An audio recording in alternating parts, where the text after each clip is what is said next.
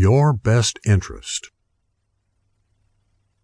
We feigned control over you and your well-being when you first got with us.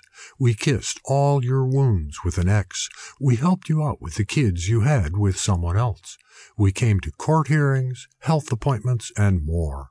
We really acted like we cared. In actuality, we really don't care how you feel. We don't care what you think. Your opinions now fall on deaf ears. Anytime you talk now, we will tell you to quit nagging. We will ignore you so much that we will even miss the important things you tell us. Then we will accuse you of never telling us where you were going to be that day, even though you mentioned it every morning leading up to that date. We just weren't listening.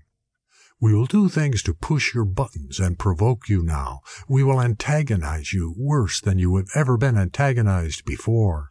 We will strive to pick on, pester, and irritate you. If we do this enough, you will blow up on us. Then we have just bought ourselves a ticket to leave out the front door. Freedom, time to run off to the movies with our friends. We know how to make you explode.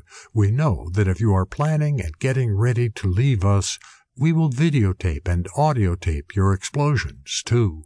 Then we will show other people what happens when we set you off. They will see how crazy we make you.